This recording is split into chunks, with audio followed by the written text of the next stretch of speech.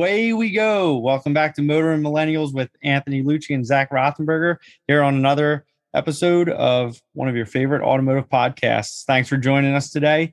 Going to touch on a couple of our previous episodes before we dive into today's topic. 3 episodes ago, we talked about manual versus automatic transmissions, the never-ending great debate. So go back, check that episode out. Then we talked about tuning tips 101.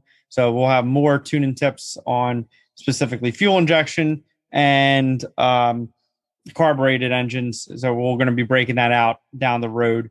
We don't have any tuning tips for electric vehicles. So you'll have to get that info from the Geek Squad probably. But our last episode was on head scratchers, car designs and trends. So what Zach and I thought, cars that, just make you go like, what the, the rest of it. So Zach, what's going on tonight, man? Not too much. I will say, if you're looking for tuning tips on electric vehicles, this isn't the podcast for you. It's definitely not the podcast for you. No, but I'm great. And hey, speaking of, previous episodes, we have some pretty awesome guests coming on. We want to preview for next week's episode. We're going to have Kelly Kondratik and Marina Garlick join us. For those who don't know, Kelly and Marina, we're going to be diving in the top alcohol dragster conversation with them. Marina owns the dragster, and I know Kelly recently joined her team. So we're going to be diving into that conversation and kind of learning what that's all about and some of that big news they're going to share with us. And it should be a great time. So, we haven't had a guest on for 3-4 weeks since Justin Ashley. So, if you want to hear a guest episode, go check that one out while we're talking about it. But we're really looking forward to having those two badass chicks join us next week. Yeah, and it's awesome. Our first female guest, and not just one, but there's 2 joining us at the same time. So this is awesome. We're really excited and pumped. Always great to see women in the sport, and we're excited for that conversation with them for sure. Yeah, no doubt about it. That's for sure. And speaking of the sport and racing, before this episode for this week is pretty much, we're just going to have some general conversation, it's kind of a motor millennial update, if you will, especially about what happened this past weekend. Lucci, you and myself, we both made some pretty big strides with some goals we've been chasing for a while now. But before that, we want to also give a big shout out to Jake Narr, one of our previous guests that we've had on as well, who raced and who was in 4 classes this weekend and won all 4. 2 of them on Saturday, 2 of them on Sunday at Maple Grove. I think it was 24 or 26 consecutive round wins. Like, I've never heard of someone going 24-0, 26-0, whatever before. That's got to be like a Guinness World Record. Absolutely. And I hope he had a Guinness after this weekend, because it's quite the feat, I will say. It's awesome. And, he's a great guy. So it's good to see.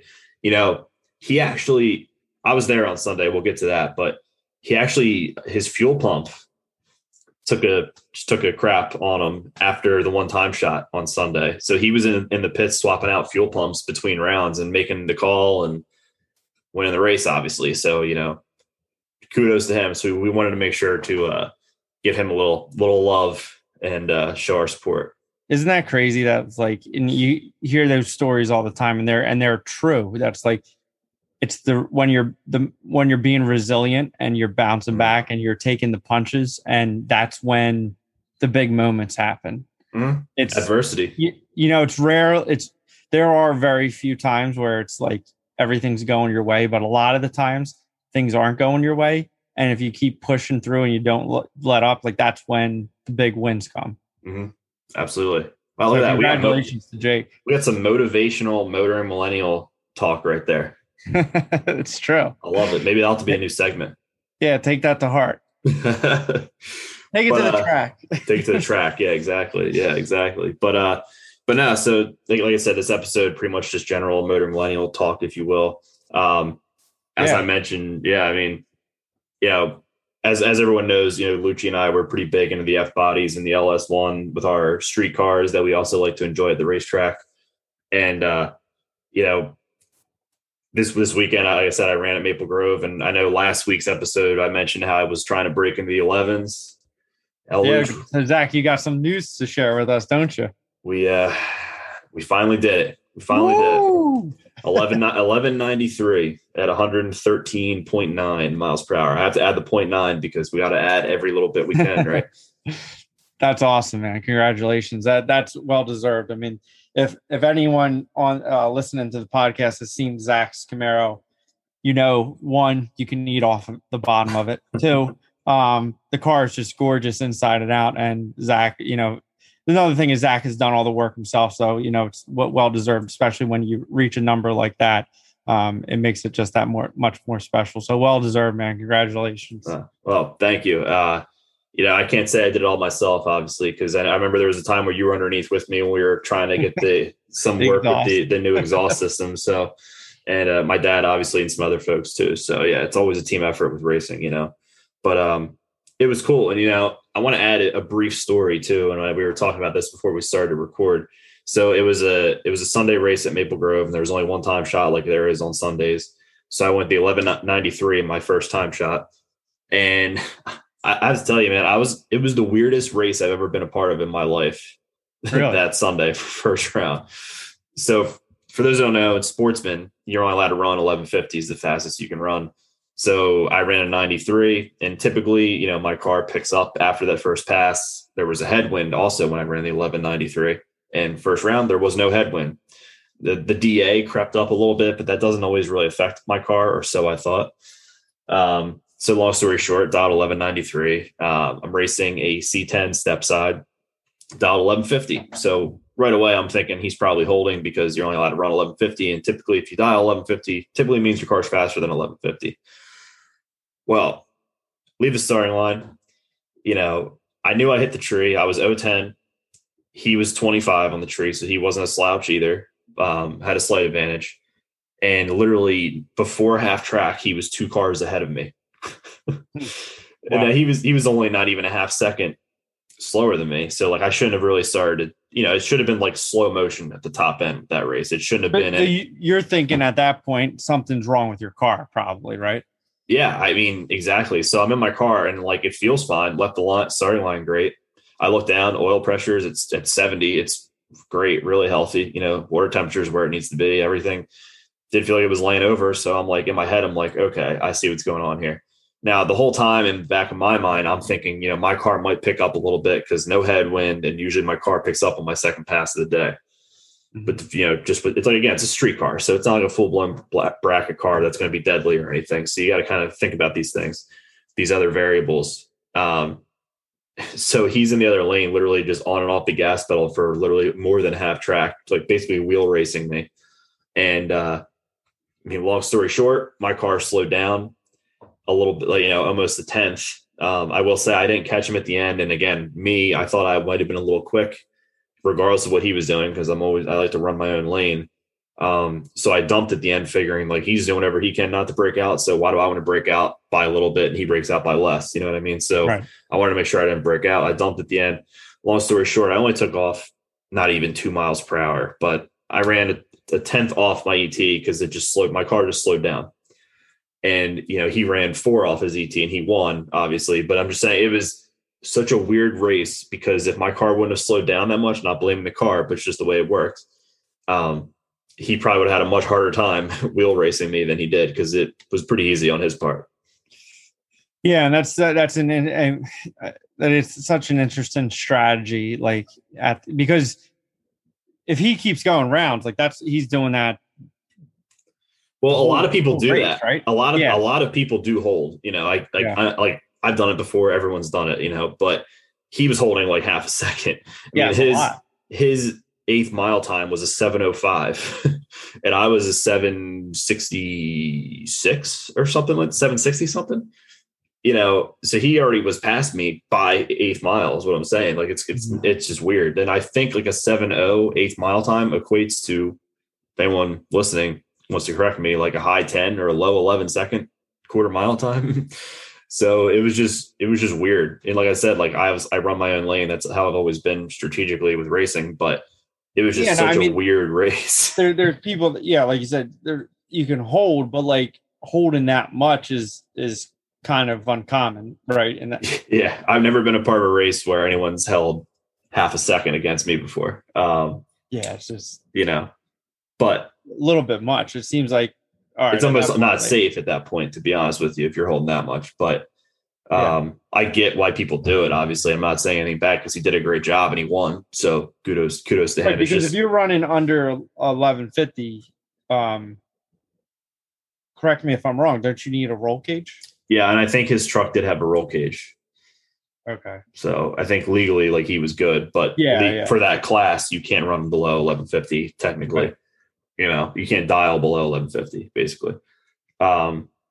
So like I said, I always run my own lane, and I did what I thought my strategy was right at that point in time. But holding's great and all. But I think I've raced against someone who maybe held a 10th against me before, but never half a second. So it was just interesting. Thought I'd share that story. I mean, overall, it's tough when you're racing like a street car, like my Camaro, the LS Camaro. It's tough to have like serious. Of course, I'm competitive and I have expectations, but it's not a deadly consistent bracket car. So it was just kind of like, hey, I broke in the 11s with my street car. So my day was already made, and I had a couple good reaction times, a 20 and a 10 light. So I was happy with myself. So, Yeah. And now you know what the car is capable of. I'm sure there's more in that car too. And, you get out there, you get, more time with it on the track, it's going to become more consistent over time as you learn the car, more and more. But yeah, I think on a nice crisp fall day, at Maple, it could be a high, like maybe 1188, 1189, but at Cecil, it should be a low 80, I would think. Yeah. So maybe we'll get it out. Maybe we'll get it out again sometime this year, but long story short, it was a good day from an ET perspective. And, I'm saying I have an 11-second street car now, technically. So, it's cool. There you go. You got to change your license plate out. I know it's not a 10-second car like Fast and Furious or anything like that, but you know how this sport is. We're like junkies, so don't be surprised if we see some cylinder heads and a nitrous kit. Oh boy, I see you're shopping during work now, aren't you? I am. Yeah. I keep getting blocked all the security filters. and on Facebook Marketplace, that's a deadly black hole. It really is. But yeah, so that's what I wanted to report from the track this past weekend and share that with everybody. I know, Lucci, you were making some really good progress in the garage back home. Is that right? Yeah. Finally, it does. So my one Buick has a 350 Buick in it, and I have headers on the car, and the factory fuel lines, of course, were right up against the headers where they are routed on the frame. So this has been I don't know why it sounds silly, but it's just been an ongoing struggle for me with this car. And I have a lot of other projects going on at the same time. So it's one of those things that's kind of like I was working on it, then I got pulled away from it, then I worked on it, then I didn't. So I ended up like bending a steel line to go around the frame rail, just because you don't want to be heating the fuel up, of course, and that's dangerous. But I had the steel line bent perfectly, was using swage lock fittings, and I had to be off about like less than a degree.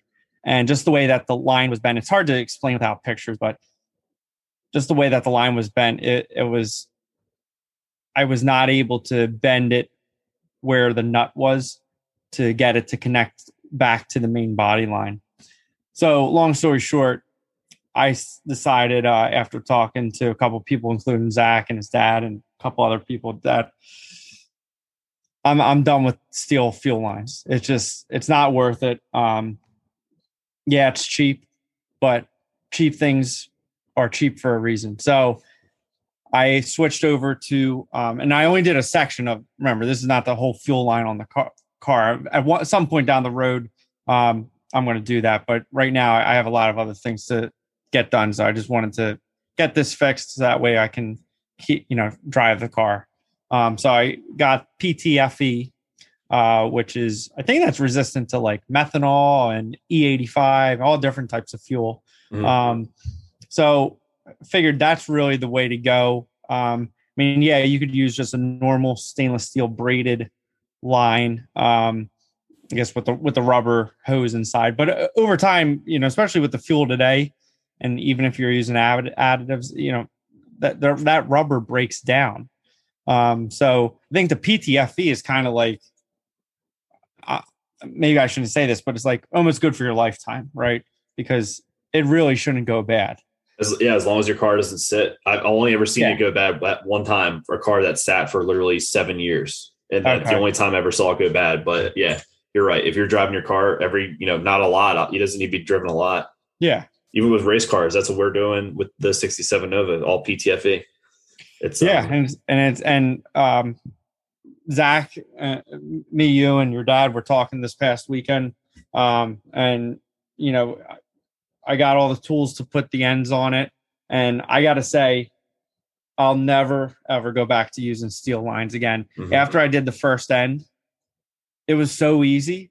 Like I was kind of nervous at first. I'm like, oh, what if I don't get the fitting on right? Or what if it doesn't seal? As soon as I cut the hose, taped it up, cut the hose, took the tape off, peeled the braid back, put the little furl in. Well, sorry, you slide the nut on, then you put the furl in, and then you put the fit in together. It's a piece of cake. It literally took me I couldn't believe it. It took me 2 minutes. Mm-hmm. And then I was able to get it up on the car, and it was just that little bit added flex in the line is exactly what I needed, which I couldn't get it out of the steel line. And like I said, I'll never go back. It's just, it's the way to go. So probably next year or the year after, I'm going to be converting literally all my cars with steel fuel lines over to that. It's not cheap, but again, I think in the long run, it's worth it. And, I got a bunch of really nice stainless steel with clamps with the rubber around them, to replace the factory steel clamps.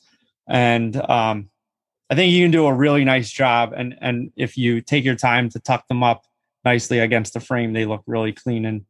And I'm sure a lot of our racing friends that are listening have been using PTFE for years, but I'm now part of the cult. you saw the light. You had a revelation. Exactly. And I mean, that's a huge accomplishment because, dude, I remember that was eating you up for a while with that fuel line in that car. So, congrats to you as well. It goes all around this weekend. And I think we both had a lot of wins, whether it was at the track. Well, technically I didn't win anything, but I won a mental game by UT. There you go. And you had a major accomplishment with your one Buick. That is an awesome car. I can't wait to see it out and go for a ride in it. I don't think I've ever ridden in that car. No, well, I only drove it up the driveway one time. So I got to adjust the clutch next weekend and a couple other odds and ends. But yeah, I mean, we're getting there. So it's one of those things. And, with these cars, again, when you're putting headers and stuff on, you have to make custom, I'm calling them custom parts, mm-hmm. but the fuel lines, you have to take time to figure out, okay, well, if I route it here, what can I secure it to without putting an additional hole in the frame and stuff like that? It's all custom work. Mm-hmm. It doesn't happen with the snap of, your two fingers. So you gotta, you're right. It was kind of eating away at me. And I was just I've kind of figured all right, I'm going with PTFE, and it just after that, everything just took off. And I guess it kind of changed my mood set. So sometimes if you spend a little extra money and you get the right parts, it can kind of just make your day a lot better. Yeah, no doubt. And the point that you just made is something that a lot of people, I don't think, realize. There's nothing wrong with restoring a car with stock or, new old stock or OEM parts that just fit how they're supposed to. Yeah. But when you're putting on stuff that isn't stock, like you said, it's custom, the fuel, no matter what it is, whether it's fuel line, headers, whatever, there's always going to be extra steps you need to take, extra modifications you need to make certain things fit or to run lines a certain way. So it definitely takes time, but when it's done, it's well worth it. Yeah, definitely. So, so I guess that's our update for the week. And again, like Zach was saying earlier, we're looking forward to our two guests coming on next week. So there's a big race coming up. What weekend is that, Zach? Remind me again. Up at Maple Grove. Yeah. So it's the FRBR Promotions Door Wars is happening next week from Thursday to Sunday at Maple Grove Raceway. What's next Thursday's date? The 19th, 20th, 21st, 19th to the 22nd at Maple Grove. We'll be there running the 94 Camaro, which another thing Lucci helped us with. We got the engine and transmission back into that this weekend. So we'll nice. be there. So you're gonna be there with the car already. You already got a lot of it buttoned up. Oh yeah. Yep. We got a lot buttoned up. I'll be racing that car all 4 days, Thursday, Friday, Saturday, Sunday. So nice. Definitely, if you're in the Northeast region and you're a bottom bulb racer, highly recommend checking that race out. Maple Grove is a beautiful facility if you've never been, and Andy and Shane, who run those events, do a phenomenal job. They always put the racer first. We had them on a previous episode almost a year ago, actually. And, they're just great people. It's a great race. Highly recommend it. And definitely check it out. And if you can't be there, it's going to be streaming on Motor Mania on their YouTube channel or their website. So definitely tune in. It's a great race. Great people run it, like I said. And Lucci, as you already hit on, this is a pretty brief episode. We just want to give everybody an update on some stuff we've been working on and some of our accomplishments. And speaking of accomplishments, we'd love to hear some of your accomplishments, whether it's at the racetrack, a car show, in the garage, whatever you got. Definitely share them with us. You can do that by following us on Instagram and Facebook at Motor Millennials. Feel free to message us. We're always very responsive and we love engaging with everybody. You can also check us out on our website at motormillennials.com for our fairly new merch that we rolled out about a month or two ago. And we might have some new designs and logos coming your way. So, always be on the lookout for that. And like we said, we're really excited for next week with Kelly and Marina. So definitely tune in next week for that episode. And as always, keep on motoring. Hit it.